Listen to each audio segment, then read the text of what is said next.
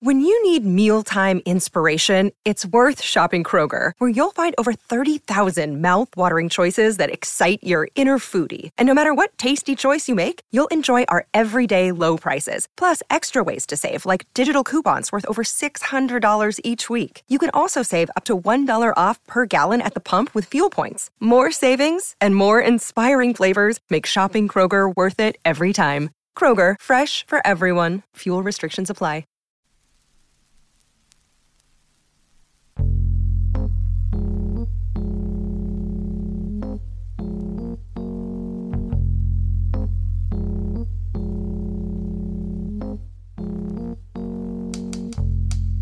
We all begin our lives with a sense of childlike optimism and imagination. But for many of us, this unbridled creative spirit slowly begins to wane. Artistic expression, whether through crayons, Legos, or a Thanksgiving hand turkey, eventually starts to take a back seat to more traditional scholastic pursuits.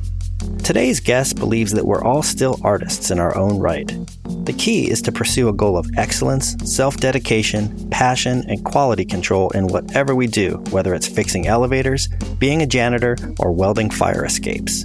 And he should know, he's done all three of these jobs. But he also happens to be a world-class artist with work in the permanent collection of the Metropolitan Museum of Art, the Guggenheim, and the Whitney, to name just a few. His work is provocative and intelligent, but also whimsical and accessible. He creates handcrafted mixed media sculptures that explore our cultural icons. A Chanel chainsaw, an oversized painting of an Air Force One matchbook, an elaborate recreation of a NASA spacecraft. He's consciously shunned being preoccupied with the hype and abstract market value of his work.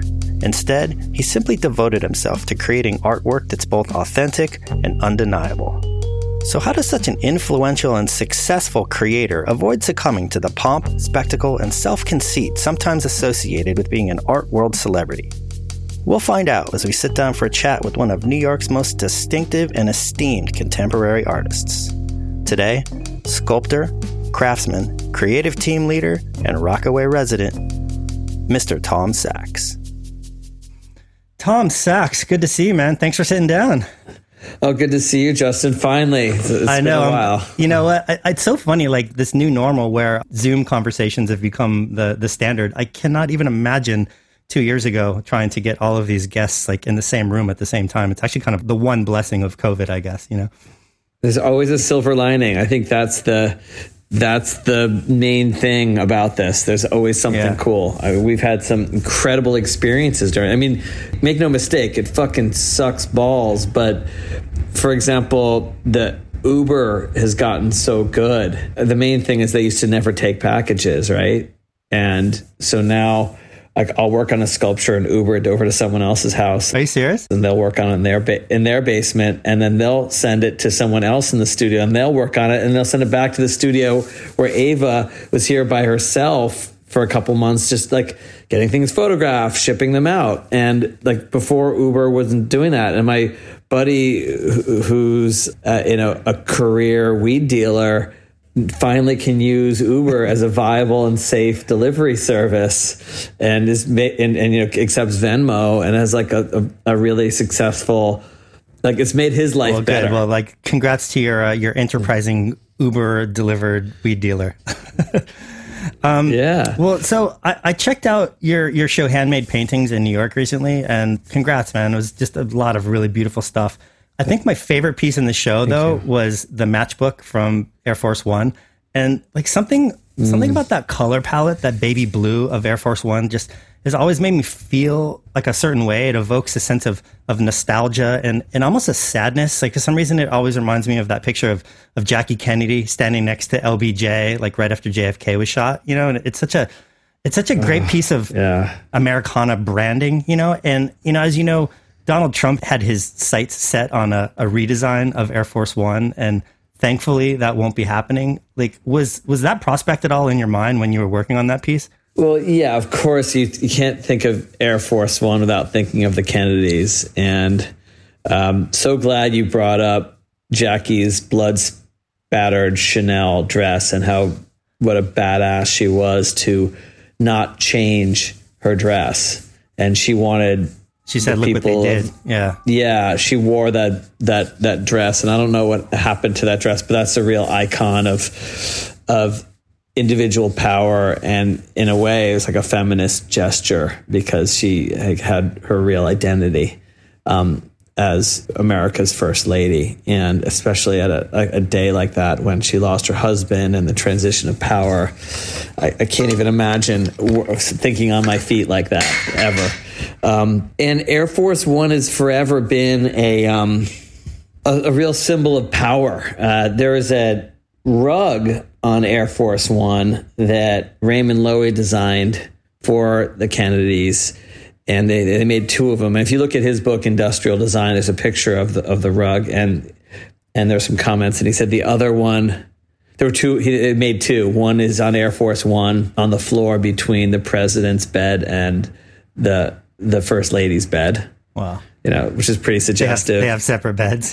Yeah, it was the 50s, 60, early, one for the wife, one for the mistress. Yeah, maybe, but the story continues in that Loewy had the other one, it was like a gift from the president or something. And he had that in front of the fireplace in his house in Palm Springs.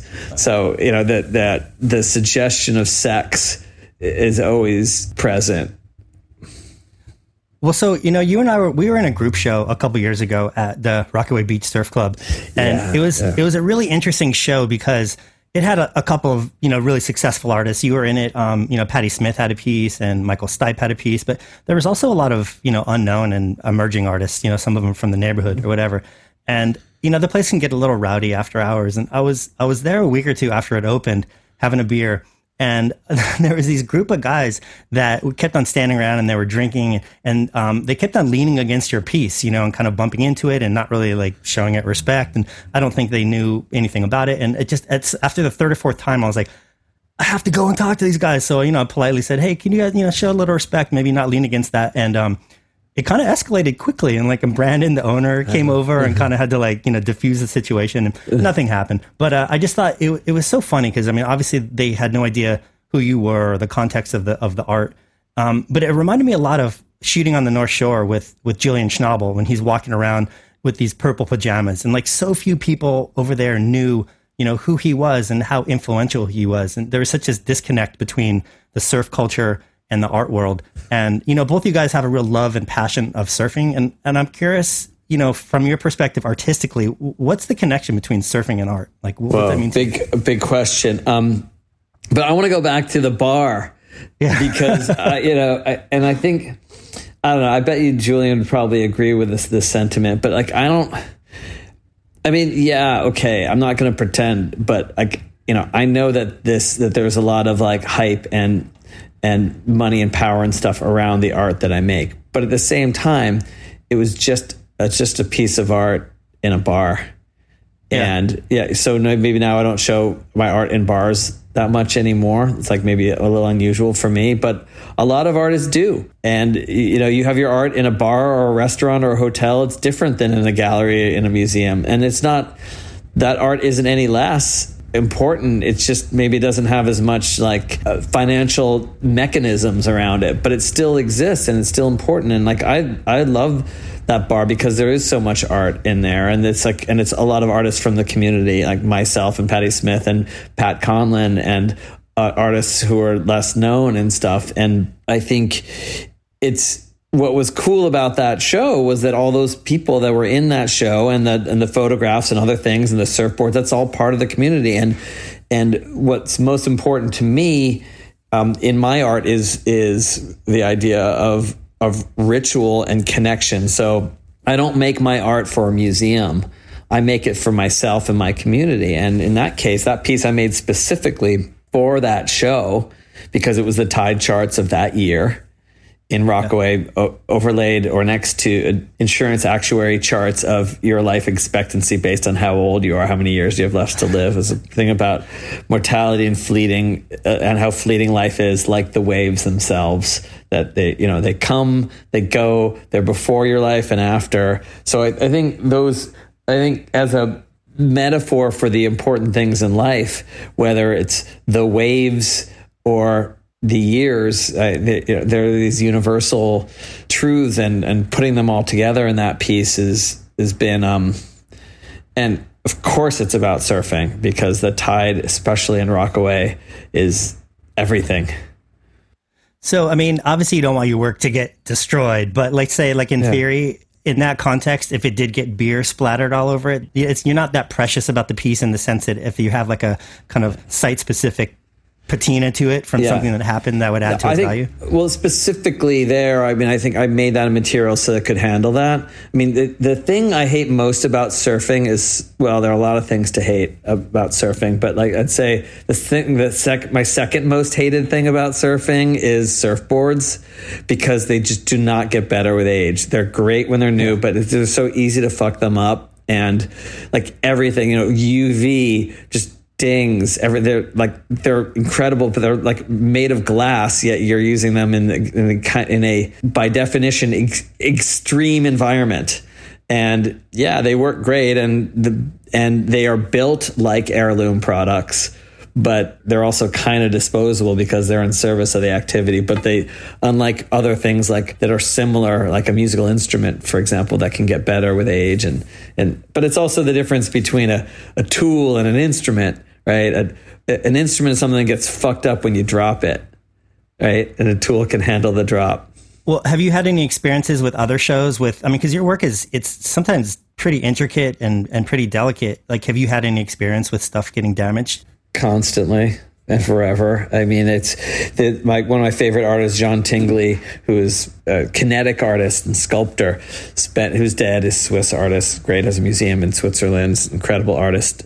John Tingley spent his the last 20 years of his life traveling around the world, because he was super successful and famous, repairing his kinetic sculptures and fixing stuff that was like, the chain fell off of a gear or something. He had to fly to London or San Francisco and put the chain back on and leave, because no one couldn't know how to fix it. And then so that's kind of a cautionary tale. So as I've gotten older and have more resources, I build things now more and more in more durable material. So when I first starting out, I made things out of Scotch tape and shirt cardboard, but now I use bronze if I can, just because I don't want to deal with it. And I still have plenty of stuff coming back from the 90s that needs help, and there's no one better to restore it than me, because I made it. So I also, a restorer always comes to me and asks questions like, what's okay for us to do to fix this thing, because you're the artist, so everyone trusts you. And it always just means it's easier for me to do it myself, but that fucking sucks, because I want to work on the next thing. That's so fascinating. I never really thought about the lifespan of art and the mechanics and repair that need to be done. When I was a photo assistant, I was fortunate enough I got to work with Richard Avedon a couple times, and we were creating up this show in London at the National Portrait Gallery, and there was this huge mural piece of Abby Hoffman and the family that had been vandalized sometime in the mid-70s. Someone came in there and splattered it with paint. And that particular print is incredibly more it actually made it that much more unique. So it kind of had this ironic effect that they showed that piece was 30 years later on display, and it's one of a kind now. It's kind of interesting. Well, yeah, because it had a history to it. Like if those guys spilled beer on it and you got into a fight and there was blood on it or something, it would make the piece all the better, because there's a story behiin it. I mean, I don't want anyone's blood on it, but yeah, that's the stuff that makes ritual, like your old surfboard that you spent years on and maybe you got good on and developed. Like that one is way more valuable, even if it's got holes and it's waterlogged and doesn't really work that way. It's in a lot of ways more valuable than a brand new perfect one, because it's got all that history. Of course. Well, getting back to Rockaway for a second, I mean, you've been able to travel and surf in so many different places, and what is it about surfing in Rockaway? I mean, I assume that you would have the means to buy a house basically wherever you want. Why not Montauk or Malibu or someplace a little bit more Tony with respect to surf? How did you end up in Rockaway? Whoa. Well, I think you're assuming a lot. Aram's listening in on this call. And Aram, can I buy a house in Montauk or Malibu? Please. I honestly, I cannot afford a house in Montauk or Malibu. But it's not just about the money. It's just about the time. Like, I can't go to Malibu. And I could go to Rockaway more. I mean, I could go to Montauk more. I mean, I should. But I'm always balancing my time in the studio with surfing time. And I made that movie, How to Learn How to Surf, which you've seen. You've seen it, right? I have. Yeah. And, in that movie, I really investigate, like, the Tom character, the me character. My journey in that movie is trying to come to terms with my sort of perpetual intermediate level. Like, I've been surfing for many years, more than some top pros, right? But I'm still kind of stuck at this intermediate level. And, it's just because I simply haven't put in the time. Like a teenager pro has put in more hours than I have put in over the past 30 years and has dedicated their life to it. And that's the difference. But I've, spent that time making sculpture and doing ceramics and drawings and movies and stuff. So the big breakthrough in that movie for me was, and I hope that other surfers are out there listening at any level, is that that surfing is an elective activity. That it's for fun, and whoever you are, it's for fun. I mean, maybe not poor Kelly Slater, who has to beat himself up about being the best on earth and a competitor. But for the rest of us mortals, it's an elective activity, and it's done for fun and recreation. And to hold yourself to world-class standards, like I do in my art, it's not only is it not fair to me and the enjoyment of it, but it's also not fair to those other people who have dedicated their lives to it. It's not like I'm not really worried about offending anyone, but I'm just meant more that, cheetahs run 75 miles an hour. A peregrine falcon flies 150 miles an hour on a dive. Human beings dig ditches and build bridges. They specialize. And I specialize in sculpture. So for me, surfing is like a hobby, and it's fun. And I'm not really ashamed anymore about being a champagne surfer, about really enjoying it on good days. I've been out every month of the year in Rockaway over my lifetime. Like, I didn't go out last month, but I was busy doing an art show. I mean, I think that's what's so interesting about Rockaway as a surf culture, is because it's relatively new. I mean, there's a couple old crusty heads that have been surfing since whatever back when, but in terms of like a kind of mainstream surf culture, it's a dozen years old, maybe a little bit more, maybe a little bit less. Yeah. And, most of those crusty old heads that are like, back in the day, like, those aren't the best surfers in the lineup, I mean, unlike a lot of places where you have, Malibu or someplace that has such a rich history. So, I mean, getting back to the previous question, is there a connection about Rockaway that you find inspiring for your art? I mean, whether it's like the sights and the sounds and like the graffiti, I mean, it's a very unique place. I mean, is it more than just the ability to surf that made you land there?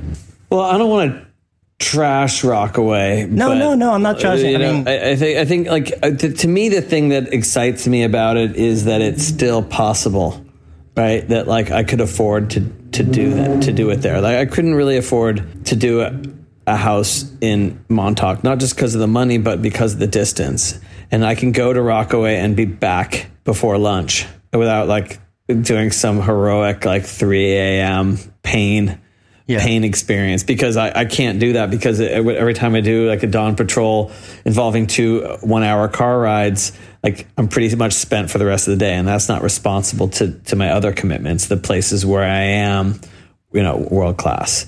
So I'm really dedicated to that. Like I was talking to Howard Stern, and we were working out at the gym at La Palestra with Pat Menachia, and he said, like, I'm like, come on, Howard, do 5 more push-ups. He's like, no, I can't, because if I can do 5 more push-ups, but then I'm going to be trashed the rest of the day, I'm not going to be as sharp on the radio show, because I got to go perform after this. And I don't want to be too tired. Like, I know what I need. And I think it's so important for people to listen to their bodies and understand, like Doc Paskowitz said, that body is in service of the mind, of course, but the mind is in service of the body. You got to listen to your body. And that's something that surfing teaches you fast, because it's so brutal. There's a fine line between where, a healthy recreation eats into your professional life in terms of how much your body can take.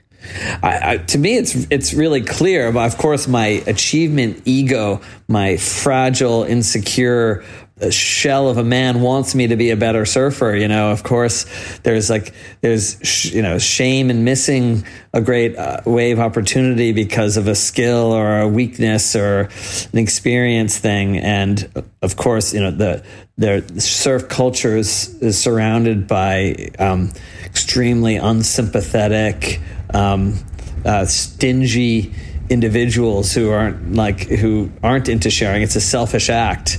Absolutely. Some of the best people I know are surfers, but most of the surfers that I meet are dicks. And and I hate to generalize about a group, but I think I have enough experience to make that generalization. But no, for sure, it's a selfish endeavor because there's a finite amount of resources that you're all fighting for ultimately. Yeah, yes and no, but it's extremely kooky. Like I find the kookiest people are the ones who are the most gnarly. And I don't know, I was surfing with Punker out in Rockaway, and people were so bitchy and mean spirited, and then he just paddles around them.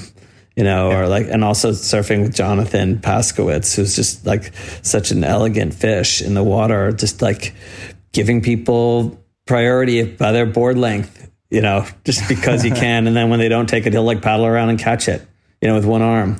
And, I think that surfing with people like Punker and Jonathan is inspiring because they're generous souls. Yeah. And it's kind of like the whole, the sophomore level of achievement. The masters are always generous. It's just the very zen. When I do the tea ceremony, because I'm a kind of also intermediate tea ceremony level person. I have had whole exhibitions on my tea ceremony. I've built every aspect of the tea ceremony, and the tea masters in Japan love it and are super appreciative and cool and bring me gifts. But the other white middle-aged Jews from New York City hate me because they're the ones that want to tell me how to do it. So I want to get a little switch gears for a second. I want to get your insight into your true daily job, your art world job. Yeah. So we have a few friends in common. First and foremost, Pat Conlon. Let's get that shout out of the way. Conlon! I know he wanted that one. So let's go.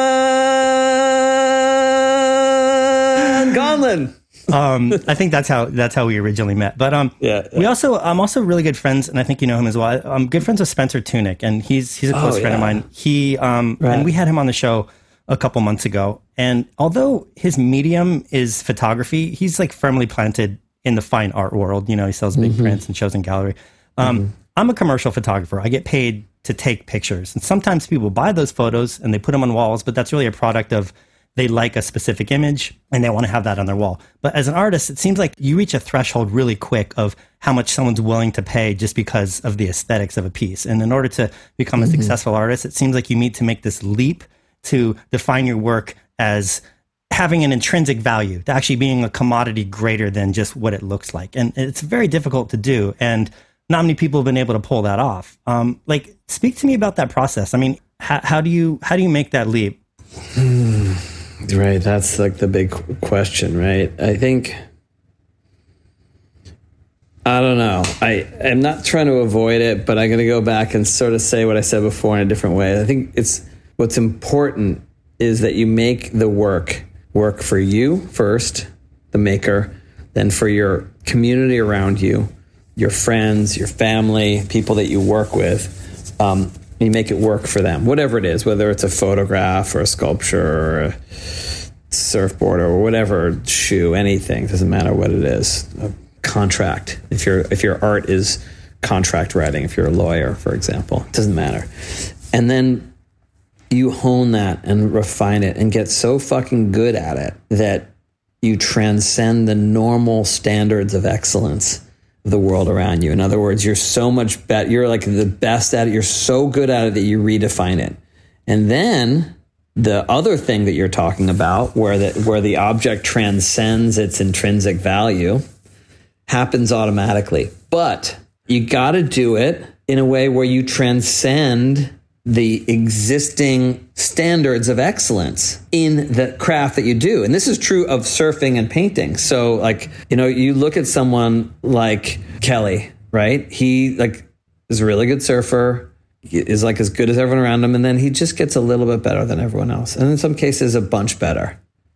And that's why his activity is better than others. And that's why he wins. Or you look at someone like Punker, who's a non-competitive surfer currently, but he brings it to the next level. And as a result, the other projects that he does around him, like Western Hydrodynamics, start to arise around his experience as a surfer and as a waterman and a beach culture person, because it's about his surfing and he surfs all the time. So like, I think if he stopped surfing and just did that company, it would be lame. It would be like fucking Hollister or Supreme, one of these like fake companies where it's like not about anything other than the product. It doesn't have a core to it that's authentic. It's maybe named after, or there may be people associated with it started with that originally, but it like lost the focus or something, and it turned into something else. So I think I think that's what happens with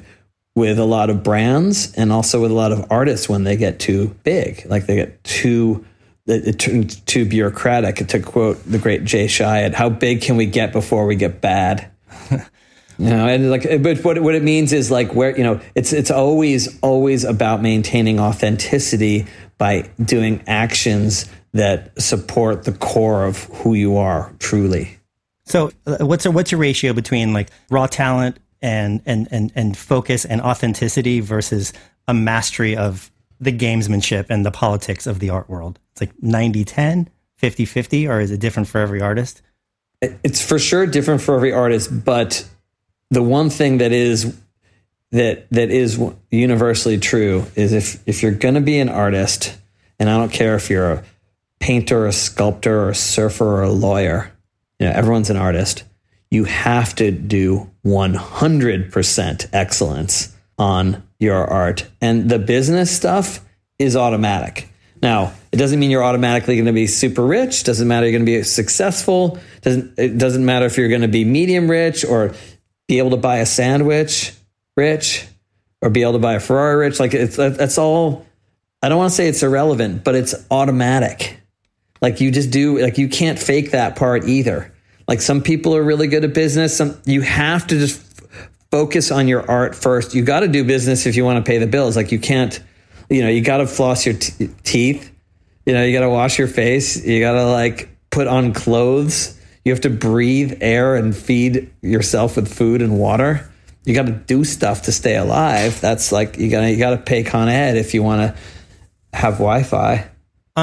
So I mean, I guess I'll preface this on, let's say, just assuming, and I personally think this is true, assuming that you are that guy, you do 100%, you've mastered, it's soulful, like you give 100%.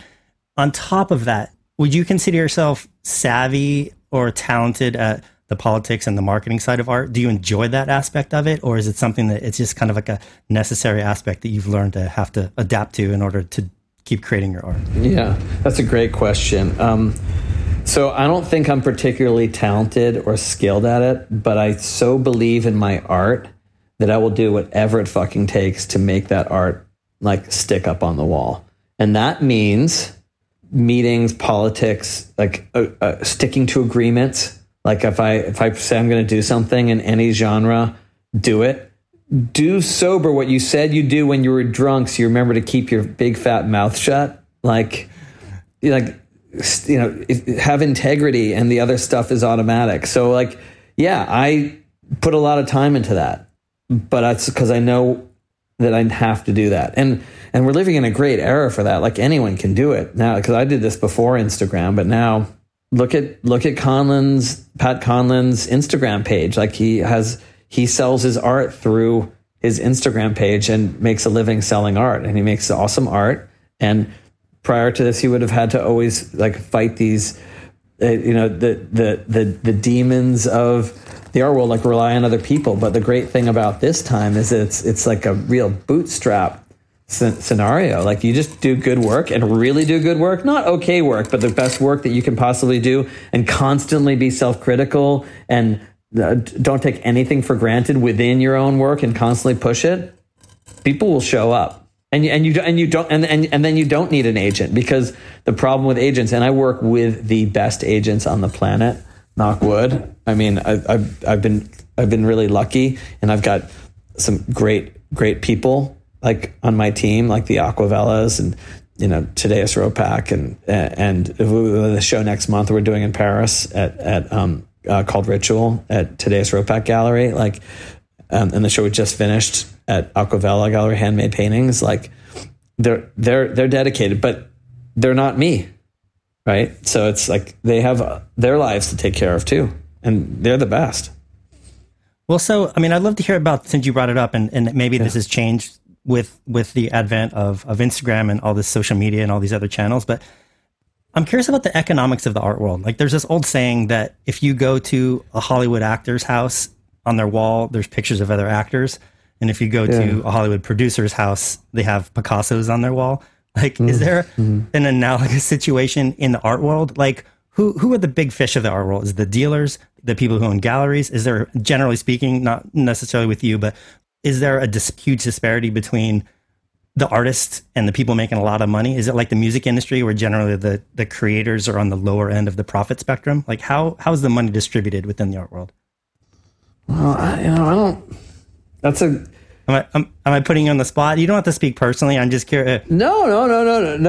I think that there's a huge range. I know art dealers who have a lot more money than me. I know a lot of artists who have a lot more money than most art dealers out there. Because I think what you're really talking about, whether it's the art world or Hollywood, are very, very few select group of people. And you can talk about them, but it's kind of like reading People magazine. There's so few people that you're talking about. You're not really talking about everybody else.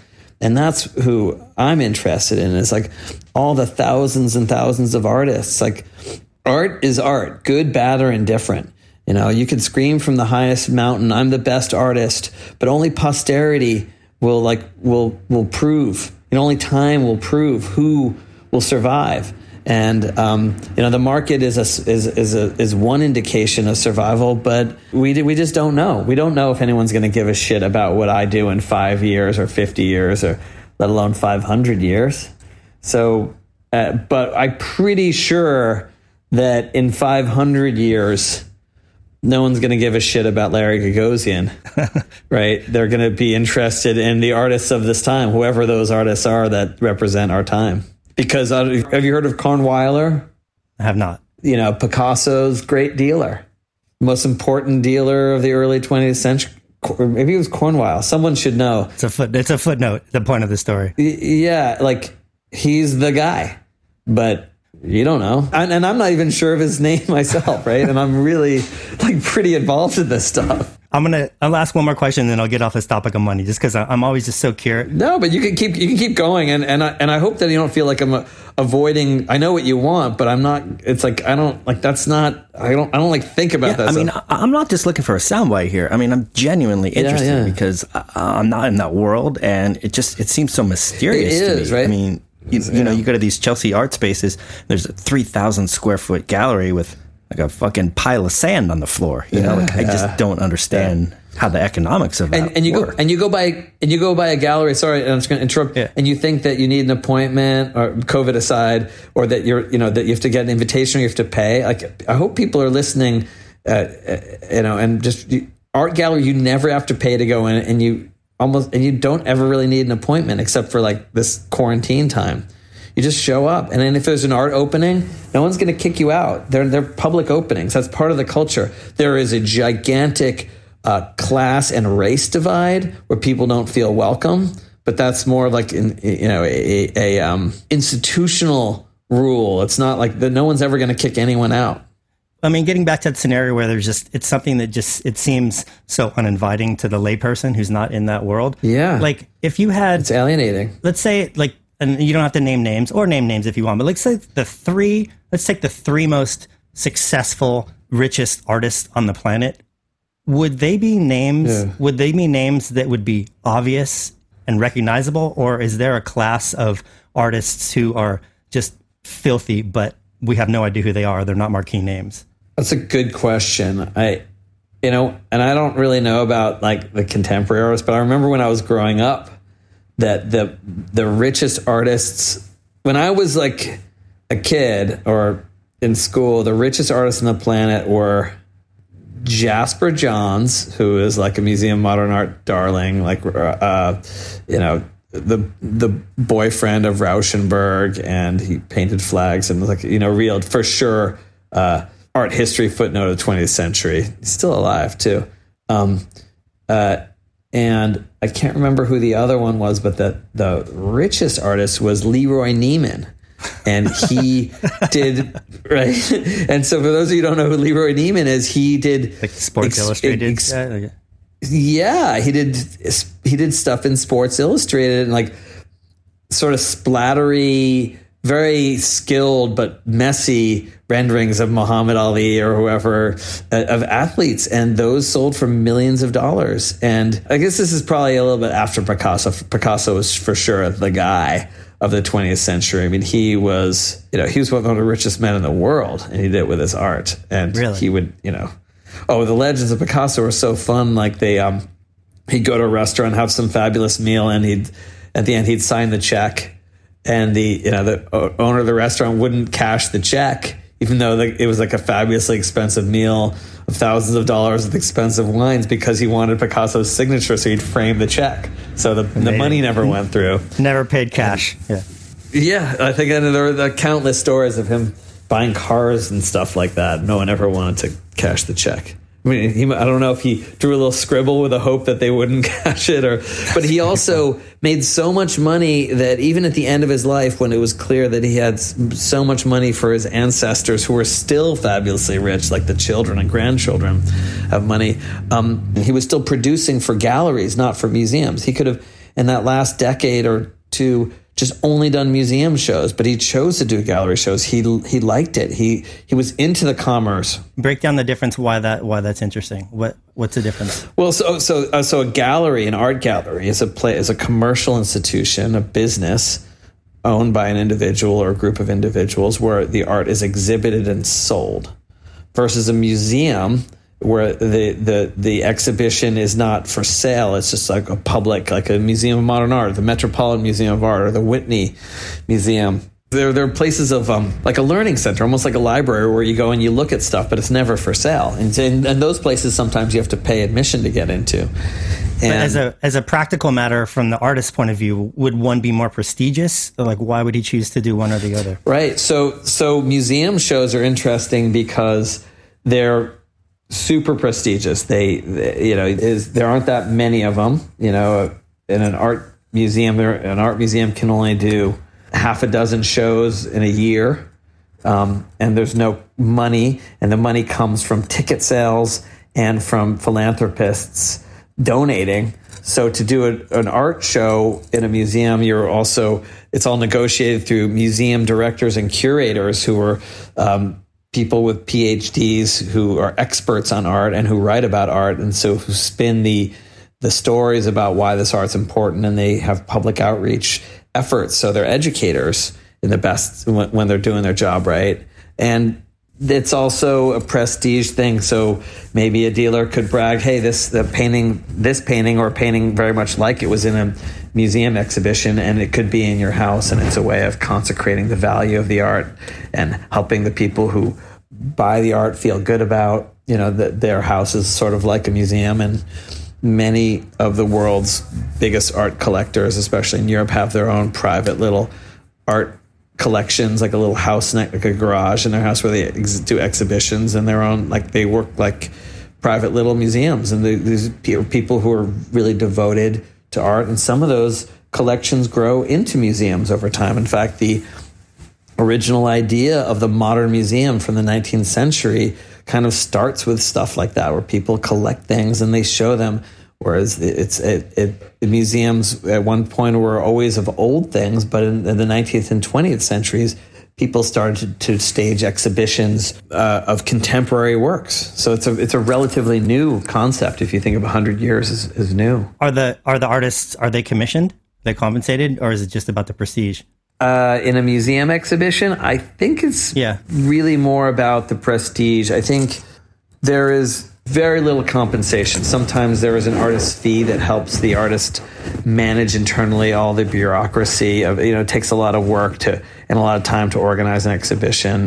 Just loaning the stuff, shipping it, organizing it, speaking publicly, being involved with educational outreach opportunities. And from my experience, having done many museum shows, it's always a financial burden. It's never like the fee that they give you. First of all, most of the time they don't really give it to you. It's like it just gets rolled back into like paying for painting the walls or something that you wanted that they didn't want. So you always spend it on It's like the record industry, you never recoup.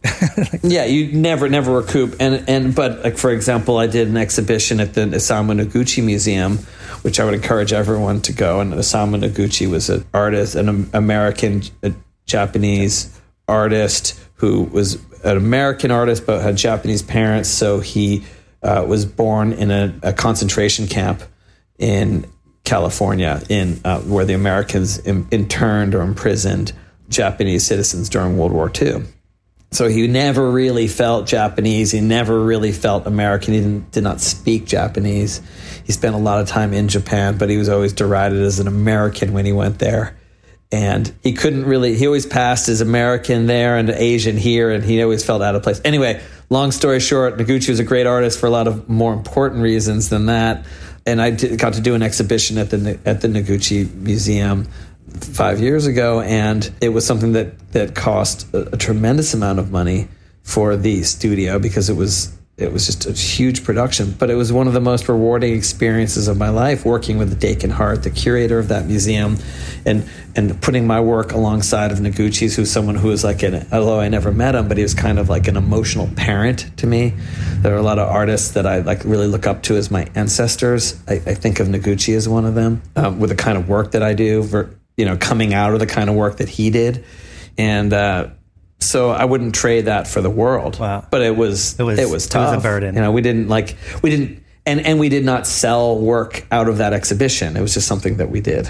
Well, I'm curious about this. So, I mean, like unlike photography, where you have a negative or a file, and you can reproduce that as many times as you want, depending on the demand. Like if you're a sculptor or a painter, like once you sell that art, like you lose possession of it. It's gone. And so, if you're an artist that has a body of work that appreciates greatly over the course of their career, like how do you benefit from that? Like how does the creator capitalize on an increase of the value? I mean, is it all just about building value for your next show? I mean, is there a lot of artists that become extremely famous after a large body of their work has been shown and they don't get any of that money? Like how does that work?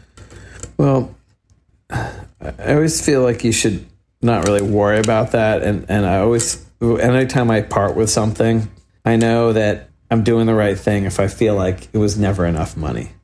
I think I had a friend who, I have a friend who is an artist, and he always said, I got these two sculptures. I'm going to keep the good one and I'll sell the one that's not as good. And I was like, man, you're crazy.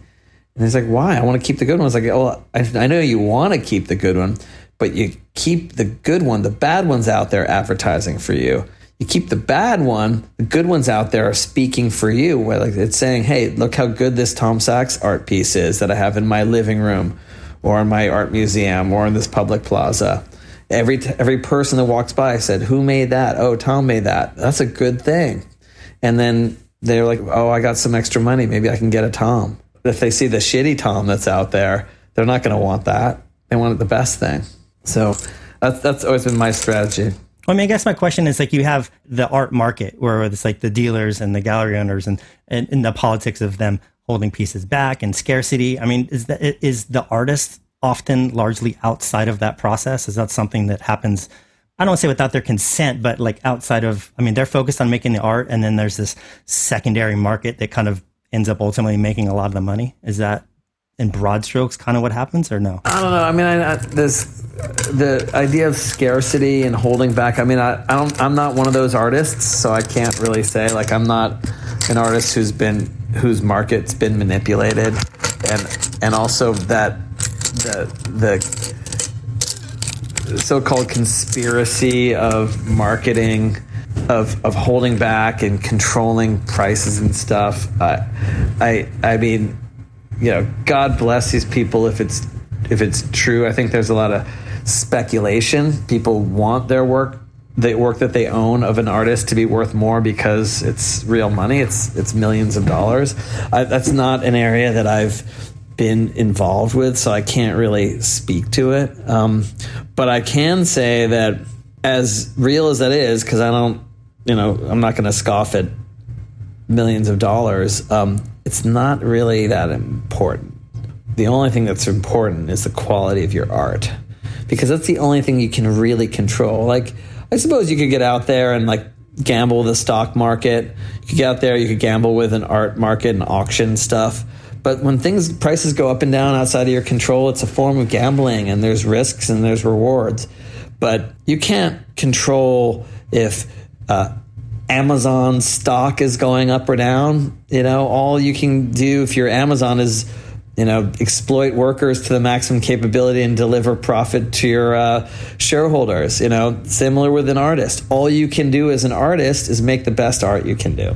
I mean, a lot of these questions, I don't think necessarily you are the best person to answer in terms of your personal career, but you're an insider is basically what I'm getting at. I'm just so curious about all these aspects of the art world. I know someone should write a really good book about this, because I think it's really all juicy gossip. Because you seem a lot more, I guess it seems like there's some artists that are a little bit more reclusive, maybe intentionally, maybe just because of their personality. And then some other artists, I guess you'd say on the far side of the spectrum, like somebody like a Jeff Koons, where his image and his personality is like front and center of their artwork. Yeah. Like, where would you consider yourself on that spectrum? I mean, people know Tom Sachs pretty well. I mean, you put out a lot of product, but it's continually something that people are inspired by. Like, where do you see yourself on that spectrum?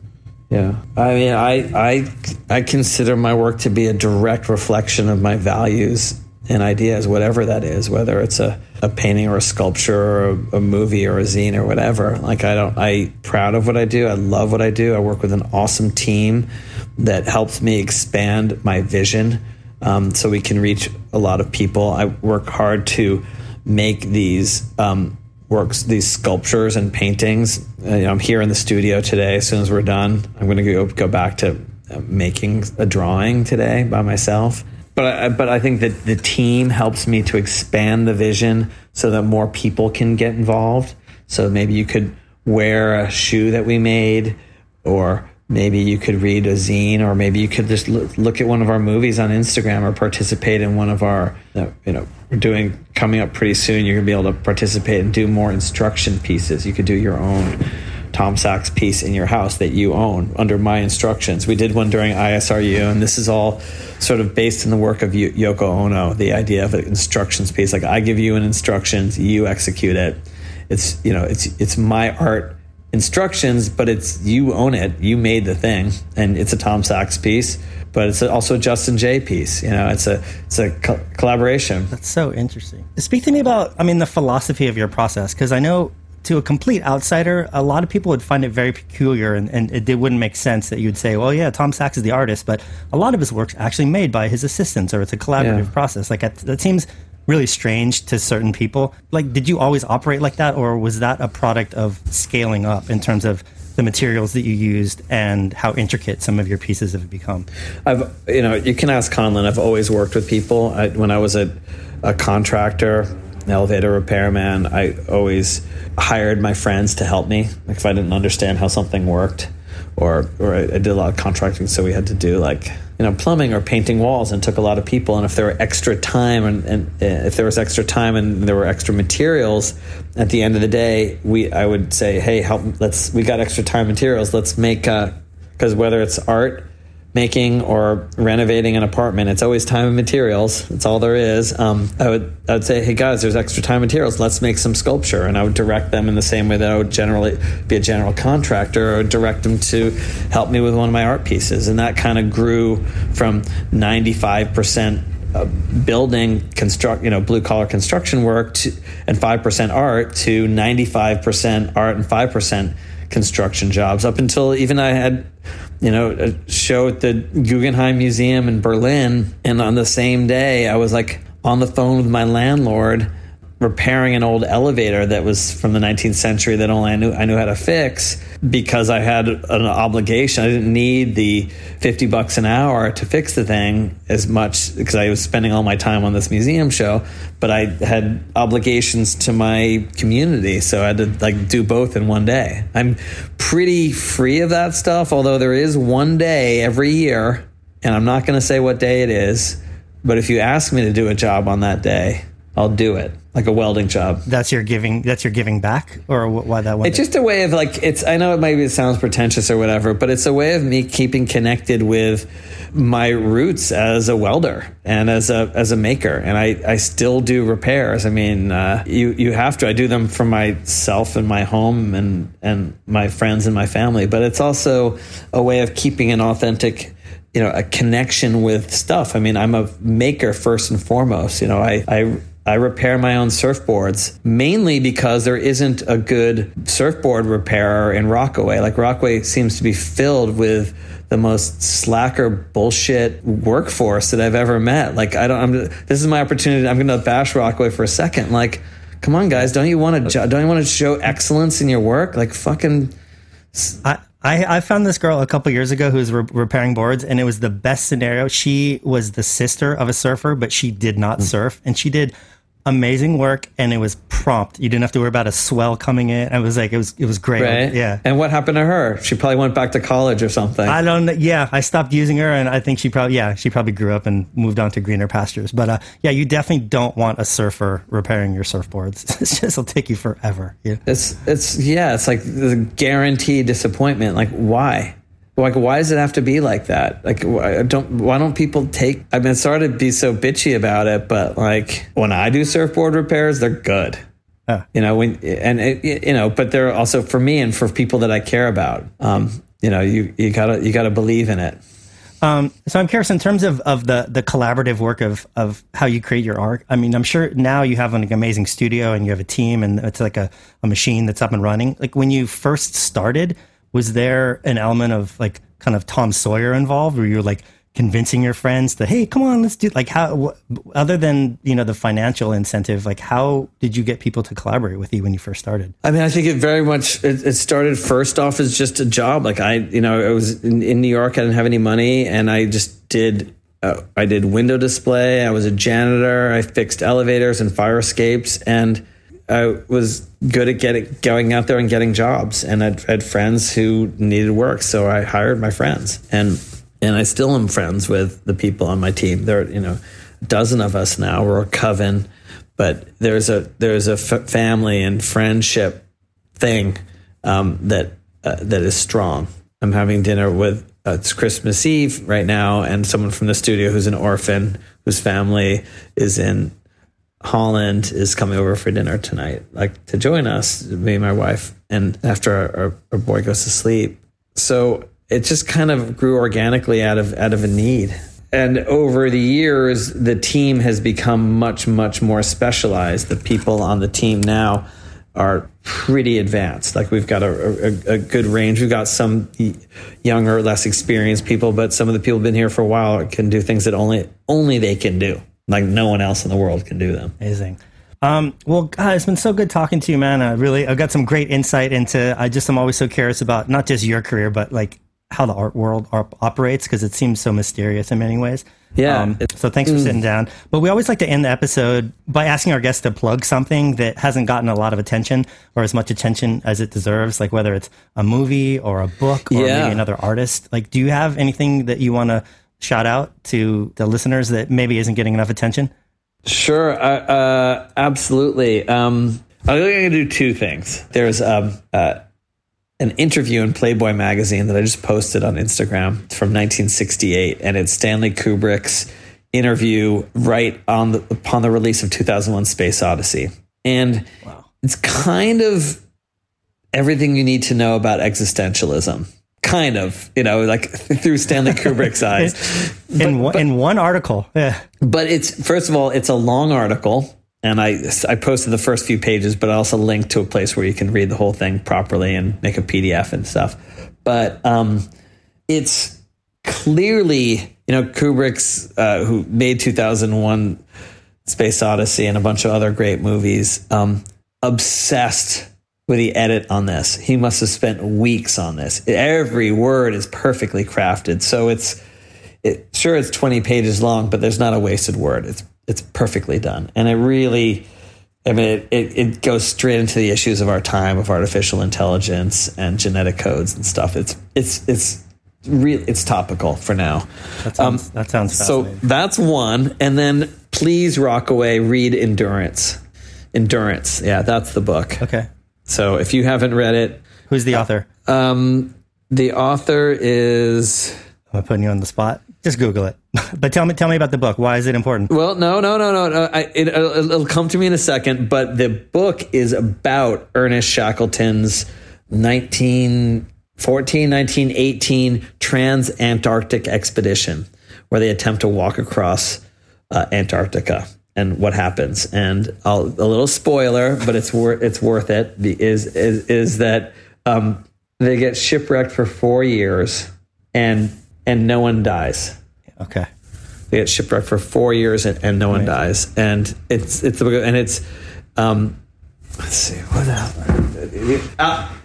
Thank you, Alfred Lansing. Yeah, so get that version of it. There are a bunch of different versions, but get Lansing's version. It's just very well written. Every word is obsessed over. So yeah, Alfred Lansing. Yeah, read Lansing. There are a dozen Shackleton books, but read Lansing's book. That's the one. Amazing. Tom, thanks for taking time to sit down. I really dig what you do. Yeah. I'm always pleased when our paths cross in Rockaway, and I wish you all the best this season, man. Justin, and listeners out there, if you are a dedicated board repair person and dedicated to craft, and you think what I'm saying is bullshit, and you want to prove me wrong, please DM me. I want to meet you. I need you. All right, shout out to all the guys slaving in the glass room. Think they can do better than Tom Sachs. Please. I look forward to meeting you. All right. At Wits. Right on. Well, thanks again, man. I'll talk to you soon. Cool, brother. Okay, take care. Thanks. Bye. This episode of The Plug was produced by Bucci with audio engineering and original music by Peter Buckingham. Thanks for listening, and a huge thanks to today's guests for dropping in. If you like this episode, hit subscribe and be sure to tune in for future conversations.